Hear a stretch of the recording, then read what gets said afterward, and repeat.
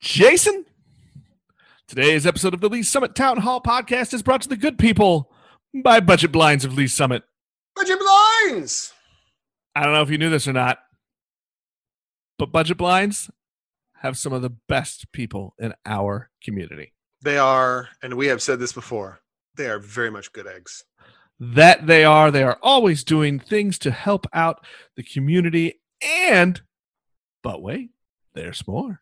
Ooh, what else are they doing? They are the home of the Signature Series shades. So when you're ready to make your home a smart home, this is the place you need to go to. You're going to call Budget Blinds and you're going to say, all hail my robot shade overlords. And they're going to know what you need and they're going to hook you up with Signature Series shades. So when you're ready to make that decision, head on over to our friends at Budget Blinds of Lee's Summit, right in the heart of downtown. Tell them Jason and Nick see you. Hello again, and welcome to Lee's Summit Town Hall, a weekly podcast about what you can do to make a difference. I am Jason Norbury, and as always, I'm joined by a man who's like the dog that caught the car. We now have answers, but we don't know what to do with them. It's Nick Parker, the publisher of Link to Lee's Summit. Woof. Well, that's fair enough. Fair enough. I think you've just raised the discourse level of this open. Low bar. Low bar. Link to Lee's Summit is, as always, the source for all the news you need about our very fine city. And our unofficial sponsor today is pants. In that I have to wear some today, and I'm a little upset about it. But I have. Get this, Nick. I'm going to say I have an actual meeting in person with another human. That's just weird, man. It is weird. I mean, it's been literally like months since I've had that kind of a meeting, and it's one of those professional ones. And so I have real business slacks on, and I don't even know what to do with myself. That's weird. You know, I'm sure everybody else feels this way too, but it's like I now treasure those times when I get a real meeting with somebody and it's not over video call. Yeah. Oh no, absolutely. Like, I get to see another human in person and have dialogue. Yeah, direct human interaction that's not, close the refrigerator, turn off the lights. Would you please pick up after yourself? Those are great. I really enjoy those. So that's a good thing. Hey, speaking of meetings, Jason, there was a meeting in the community last night. Oh, really? I don't think anybody paid it. Actually, we saw the live stream views were up in the 1,500 range. Oh, it was over 2,000 for a significant time. The Lee's Summit R7 Board of Education met, and finally, the decision has been made, ... for now. Jason, the Board of Education voted 5-2 to have grades 4 through 12 start this semester virtually, while pre-K through third grade are going to start 100% in person. And I say 100%, that's 100% who chose the in-person option. Right. Those of you who have chosen to go virtual still get to be virtual. There we go. But here's the cool thing, Jason. We talked to Board President Ryan Murdoch a couple days ago, and he agreed that no matter what happened, he agreed to come on our podcast this morning and talk about the decision and let us ask him a few questions. Some easy, some a little bit hard, but we just wanted to get a little more detail out there. Absolutely. And get, I think an insight into the process and the thoughts that go behind these decisions, and to humanize it in what is something, every time we take a piece of news, we tend to stick it into our fully politicized framework. And I think this can help us pull that out of that a little bit to get a better feel for what actually went into the decision that was made. So with that, and with nothing further ado, here's our interview with Ryan Murdoch. We're here with Ryan Murdoch, Lee's Summit Board of Education President, to talk with us about what was a completely and utterly uneventful school board meeting on Tuesday night. So, Ryan, we're recording this in the morning after. So, have you rested? Or did you stay up all night reading loving responses on email? I did stay up for a while to unwind and read some comments. Some of them supportive, some of them not, which I think was probably to be expected no matter what we decided. Yeah, there wasn't 100% make everybody happy decision, other than Dr. Buck sitting at the dais and announced he had come up with a vaccine for COVID. Which I did try to get him to have ready to go by last night, but it wasn't there. So. Well, that's well, now be you know the clause you forgot to put into his contract. Yeah, you must fix the pandemics is the next one. That's in the next superintendent contract. All right. So let's talk a little bit about. Oh, I guess let's start with this. Like, what did you guys actually decide last night? The biggest thing that we decided was that we will allow our pre-kindergarten through third graders to attend school full-time in the buildings, and that our 4th through 12th graders will start virtually. But the other part of that motion and decision allows us to review data weekly, and then allows for administrative recommendations to move us into what is essentially our next phase, which would be to get our 4th through 12th graders into a hybrid format of education. Okay. Now, as I recall, that was a 5-2 vote. It was. And there was a little bit of criticism we saw online that the vote wasn't roll call, and I think the remote version of it made it difficult to hear which board members were. We figured that out, and we'll cover that part. You don't have to throw anybody under any buses here.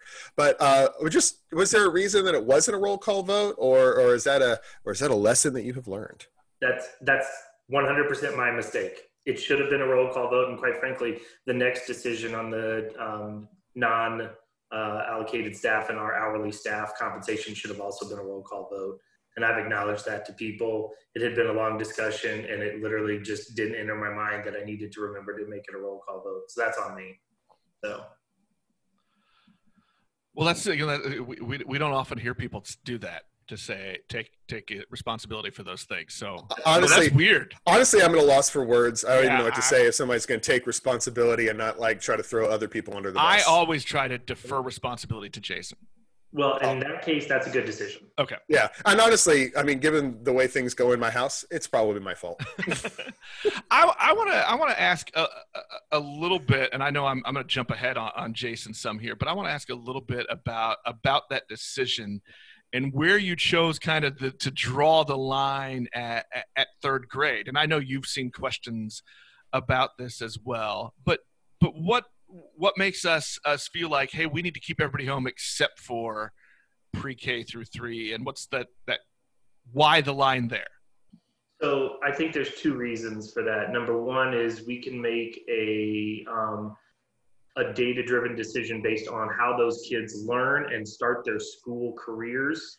It would be very, very difficult, obviously, for a pre-kindergartner or kindergartners who are learning to try to even read and write to start in a virtual environment and be asked to have somebody by their side reading and write and reading instructions to them. So I think we get a little bit caught up in only the medical data part of this, but just from an academic side, those younger grades will really benefit by starting in person. And I don't want people to misconstrue that I don't think 4 through 12 is important, because it obviously is. From the medical standpoint, you know, there's conflicting studies out there, and I hope everybody understands that. We can all go find numbers one way or the other. But one thing has held relatively constant, which is those kids that are the youngest tend to, at least at this point, from all the data that we've received, including the experts that we talk to outside of even the Jackson County Health Department, tend to not transmit the disease as much and tend to not get the disease as much. So Ryan, well, since you brought up Jackson County, I thought I'll swing right with that. As of today, or yesterday, I guess specifically, the Jackson County's recommendations for what they call regional gating criteria for schools is in the red zone, as they have stated that. And in that is a recommendation that there is no in-person instruction, or at least no school building in-person instruction. Right. Why did you choose to vary from the recommendation of the health department? First off, I think it's important that people understand that on August 6th, when we came out with the 4 different phases that we would be in, depending on different recommendations, there is a very, very big distinction between a community being in significant community spread and being in significant uncontrolled community spread. And while people may think that's just semantics, it's really not. And so based on data from not only the Jackson County Health Department, but then also looking at medical capacities and other data, and listening to some of the experts from Johns Hopkins that Dr. Buck even referenced last night, those medical professionals were comfortable with the younger grades being in school, while then the 4th through 12th graders starting in a virtual format. And so that's why I think that the majority of the board felt comfortable in going a little bit against the health department recommendations. Is that a difficult thing to do? I mean, as we're referencing here, that the county says one thing, and then we've got different data that says different things. Unfortunately, as a collective group response, right, to this pandemic has been a very politicized response, and so it makes it sometimes difficult to play a game of trusting what data from where. How are you? And I'm going to ask you to say this just personally as a member of the board. How are you kind of differentiating there and kind of drawing your lines and figuring out what you're going to use and how you're going to make those decisions? I think you've actually probably hit on one of the biggest points in the entire school reopening debate, right? Which is what data should we be looking at? Last night I referenced that, and again, this is where I'm only speaking from my own personal opinion here, okay? So I believe that there should be more metrics being used as a part of the reopening discussion. In my current day job, I deal with COVID-19 related issues just in a different county, but literally on a daily basis looking at data. And one of the difficulties is that the data that I look at in my day job is going to vary in comparison to what the Jackson County Health Department is using, because our county relies a lot on the state data system, which unfortunately has different numbers than the Jackson County Health Department.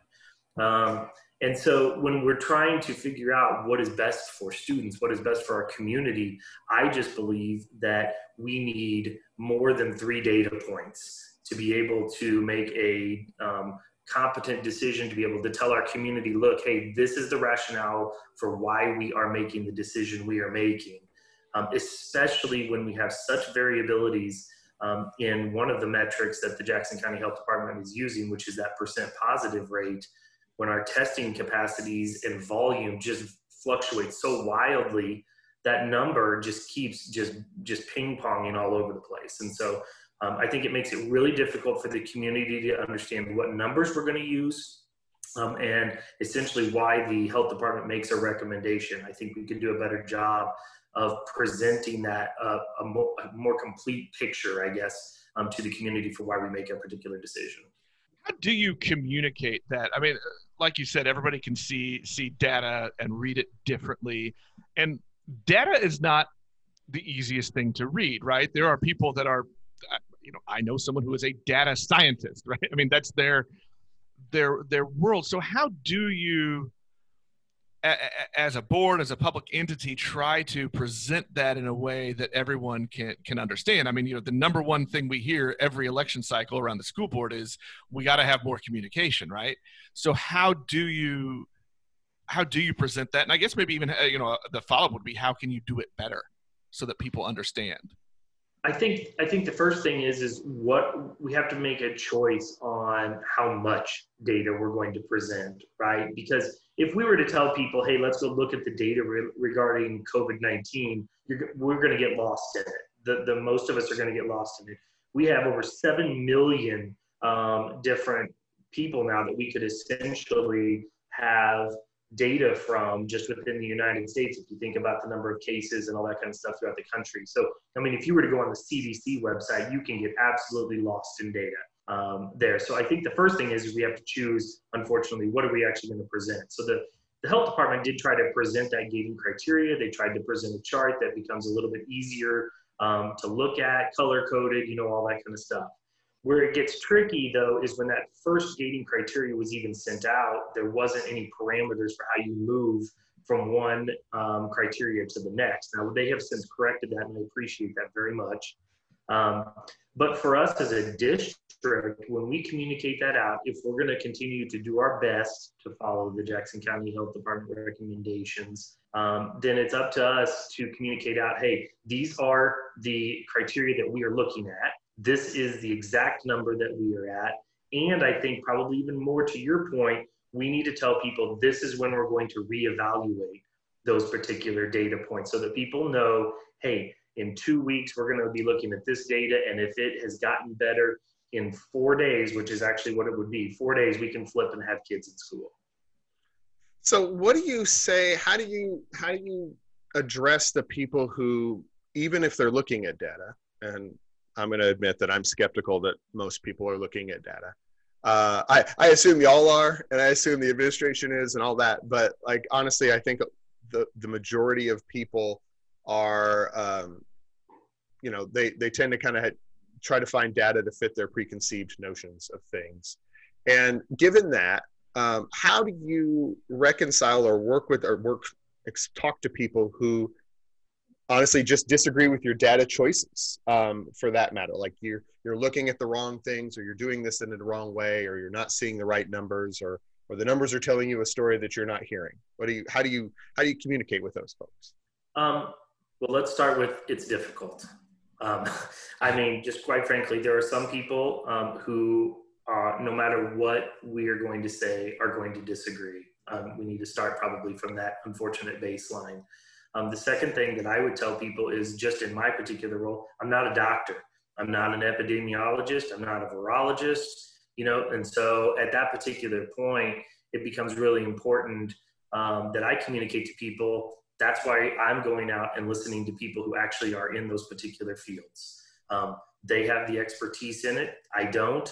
The best that I can do is look at all of the different data points and health criteria that they give me, and try to piece them all together to actually make a good decision for thousands upon thousands of people. And clearly, we have angered some people, and that probably was to be expected. But when I communicate with people, and I think it's important, by the way, and I probably should mention this, the majority of people who disagree with the way that we're making a decision have been very respectful in saying, hey, we think that there's some other data that you might be missing, right? There's people that are recommending, hey, are there other metrics that we should be looking at? Should we be looking at the mortality rates, our hospital capacities? Should we be looking at exiting out nursing home cases, for example, when we're making these particular decisions?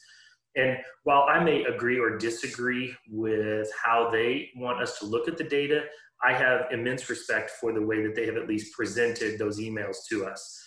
Those who have come at it just from an anger standpoint, it's really, really hard to rationalize any decision that we were going to make. And that goes for people who wanted schools fully open and people who want them fully closed, because we've gotten kind of the nasty grams on both sides. Well, I think that goes back. This is going to go back to that communication piece of our questions, which is, this is a really emotional time. I mean, Jason and I had Carrie Gray, a therapist, on our show last Friday because we all needed a little time on the couch, right? I mean, this stuff is hard. None of us have ever been here before. We don't really have any historical data or decisions to rely on. So again, what are our strategies for the school district to communicate with people on their decisions and how they're doing it? Because everybody's taking it personal. And I think the fact that everybody is at a boiling point, for everything, makes it even harder. So what are strategies for communication to try to help everybody get through? I would say probably first, yes, where people are at already has compounded the issue, right? I think that's pretty simple. People having been dealing with this now for 6 months has definitely compounded the issue.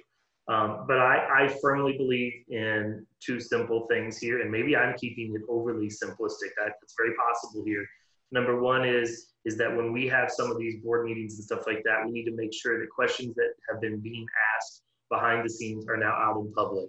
Last night there were some questions that I know some people were asking us, how did you not already have that information prior to? And the answer to that is some of those questions had been asked, but we wanted to make sure that the public knew what the answers to some of those questions actually were, so that it wasn't being essentially hidden from people. I think that's probably the first thing.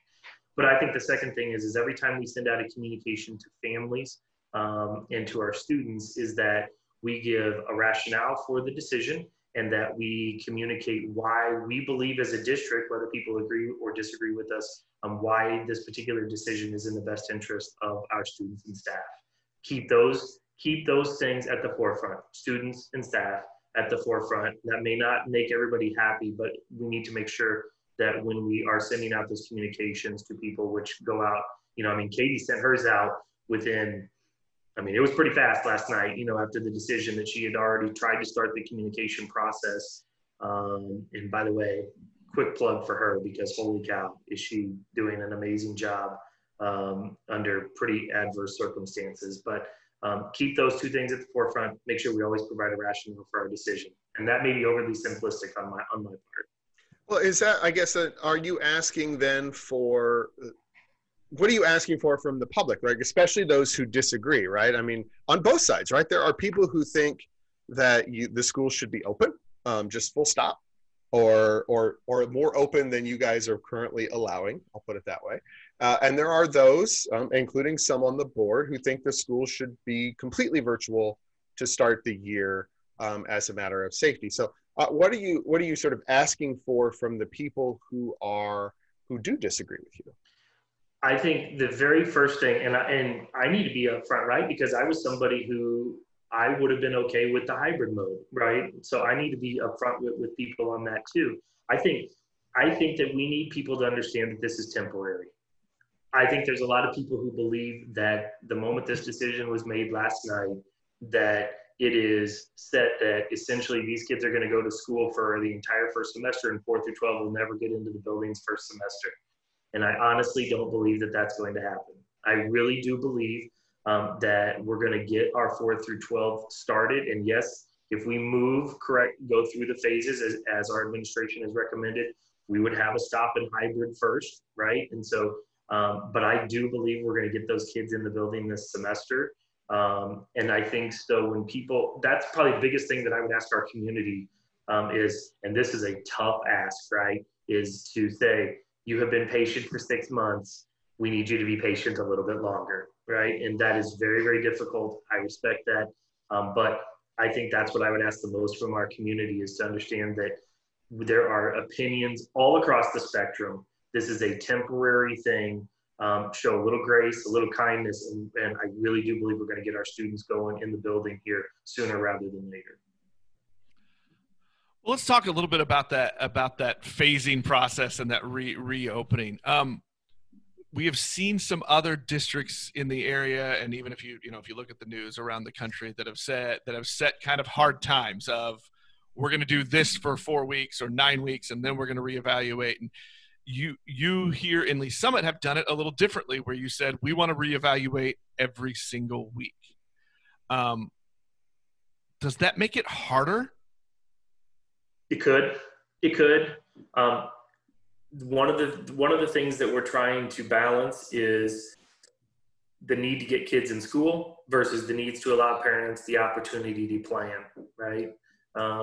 But I think in this particular regard, because we're trying to reevaluate with the idea of bringing kids into the building, that's a little bit different than if we were to say, hey, we're going to be trying to have kids go back home, essentially, where then parents are really going to be scrambling, right?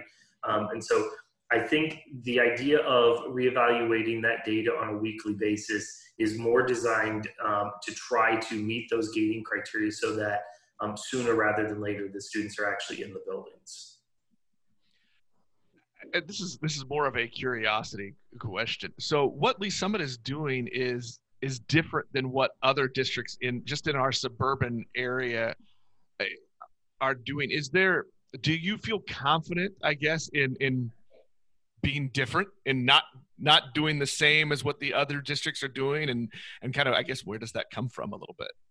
Well, first, you're right. We're different than other districts. And I think actually, if we were to look around at a lot of the districts, most of our districts tend to be a little bit different. Independence is doing it differently than Blue Springs, and Independence is hybrid is even different than what our hybrid would look like, on a week-to-week basis versus us doing the 2-day rotation and stuff like that.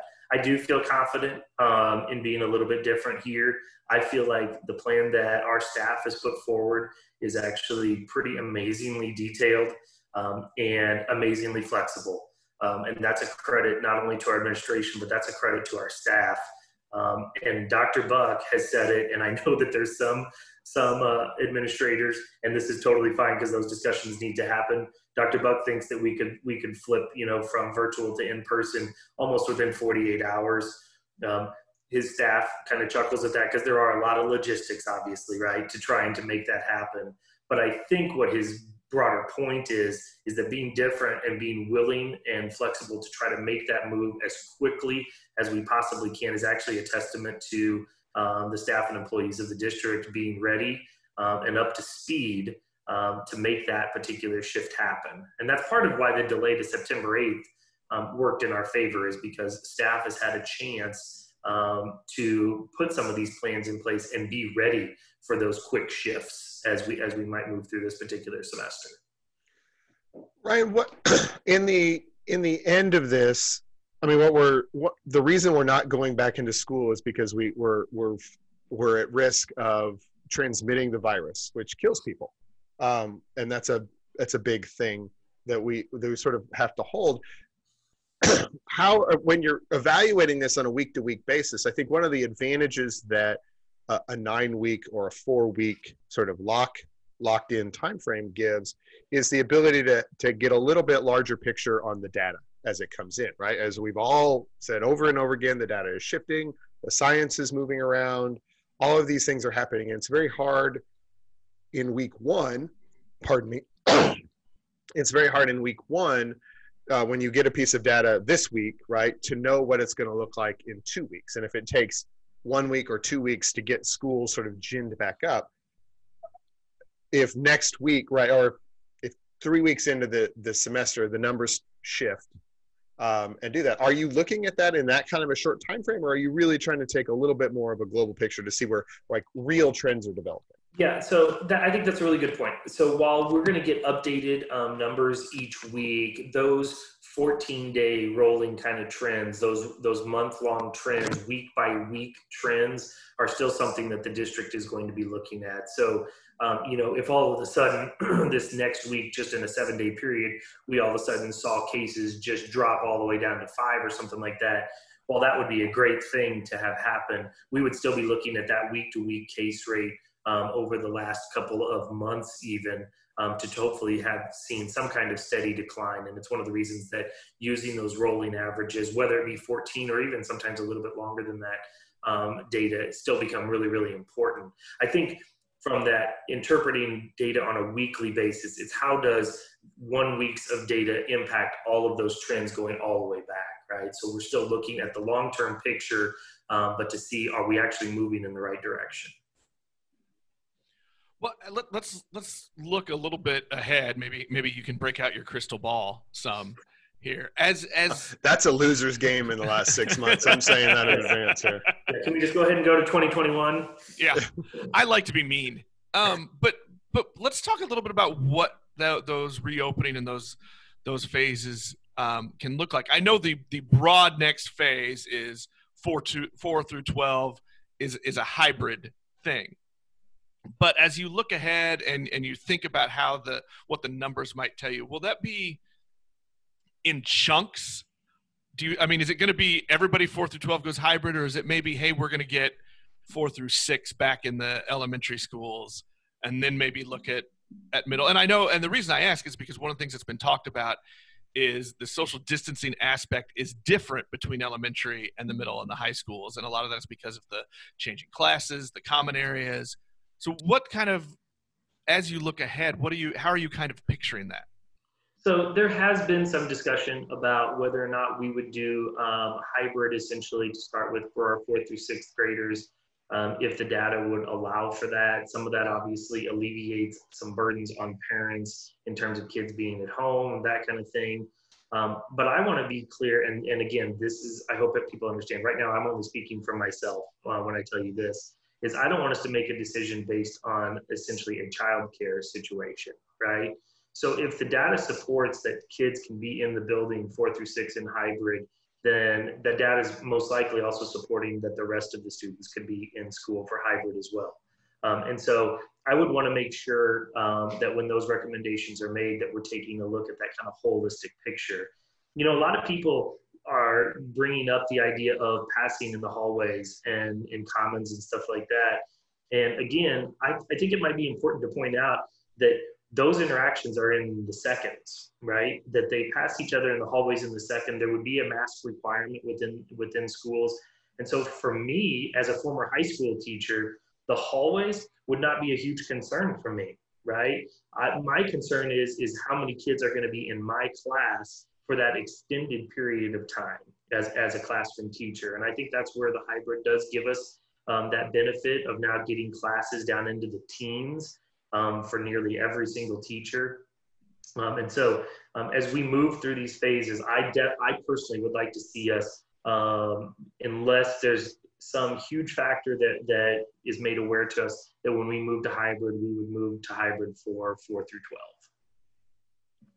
Well, you brought up the mask wearing, so I think this is the big question, right? How does a school district enforce mask mandates? So for our school district, and it's not any secret to anybody, we would be requiring masks for kids coming into the building. From an enforcement standpoint, that's obviously on a case-by-case basis. If somebody is not wearing a mask, a teacher will ask that particular person to put on a mask. From administration's perspective, if there is a student who isn't wearing a mask, and they should be, and they don't have an exemption to not be wearing a mask, then at that particular point, if it becomes kind of that habitual problem, then that student will be asked to move into our online academy. Fair enough. Fair enough. All right. So let's well, Nick, do you have any other big stuff that you wanted to cover?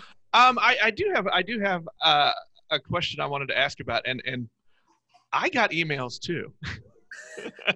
But just, I think some people were passing on some questions once I had put out on social media last night that you were coming out on the show, and a handful of them all centered around really one topic, and that's, there was conversation yesterday about some one-to-one tutoring or in-person opportunities for those that are starting virtual. So maybe that's special needs students, maybe that's ESL, those with IEPs, et cetera. Or even those that just are struggling by not being there, because we know everyone learns differently. Can you talk a little bit about that plan and what parents with those students can do to try to work with the district? Yeah, absolutely. So when we start in virtual for those 4th through 12th grades, kids who are already in our ELL program, who do require special services, already have an exemption to come into the buildings for 5-day-a-week education. Now, people need to understand they need to be working with their administration and their IEP teams. Dr. Buck, unfortunately, and Dr. Mathis had to share last night that technically speaking, at this point, kids with 504 plans are not in that same group. So we would need to be looking at those at a case-by-case basis as well. But any of those kids who fall into kind of special services that are required will be able to be coming into the building regardless of grade level to make sure that they are getting those services. Other kids who are struggling with virtual learning, one of the big things that we talked with the health department about is we wanted some assurances that, hey, if we need to get these kids into the building for meetings, even if it's maybe once a week for an hour or something like that, with an instructor to help them through some of the challenges that they might be having, that's going to be okay.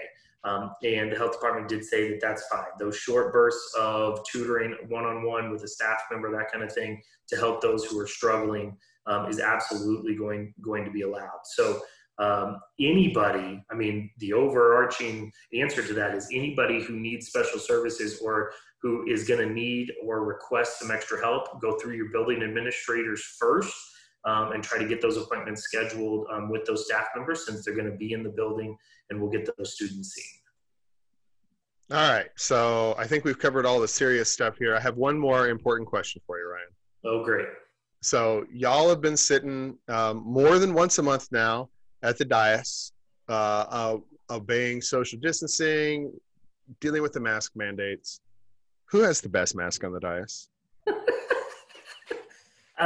I don't know. I mean, we do have some members who color coordinate their masks with their outfits, so they change, from time to time. But I'm gonna say those of us who are wearing our LSR7 masks Oh, look at you. Hashtag on brand, Brian Murdoch. Good job. Right. Because I'm wearing one, so. That's all right. Choose yourself. Good job. Hey, at some point, I'm gonna just go. You know what? That's me. Hey, honestly, you've already made everybody else mad. You might as well take shots at the other board members. That's right. Absolutely. I think we should all criticize Dr. Buck for having no personalization of his masks at all. It's just strictly surgical, and it's so boring. He needs to do better. There's my first major criticism of the new superintendent. Do better. Do prettier masks. We did talk about that. We need to get him a mask that says "The buck stops here." So there we go. There we are. Well, Ryan, I appreciate you coming on this morning. I know it's been a long week in particular, but several weeks as you guys 6 go. months, 3 years. But no, I do appreciate you taking a little bit of time to answer some questions and maybe help clarify a little bit for people in the district. So thank you so much for your time.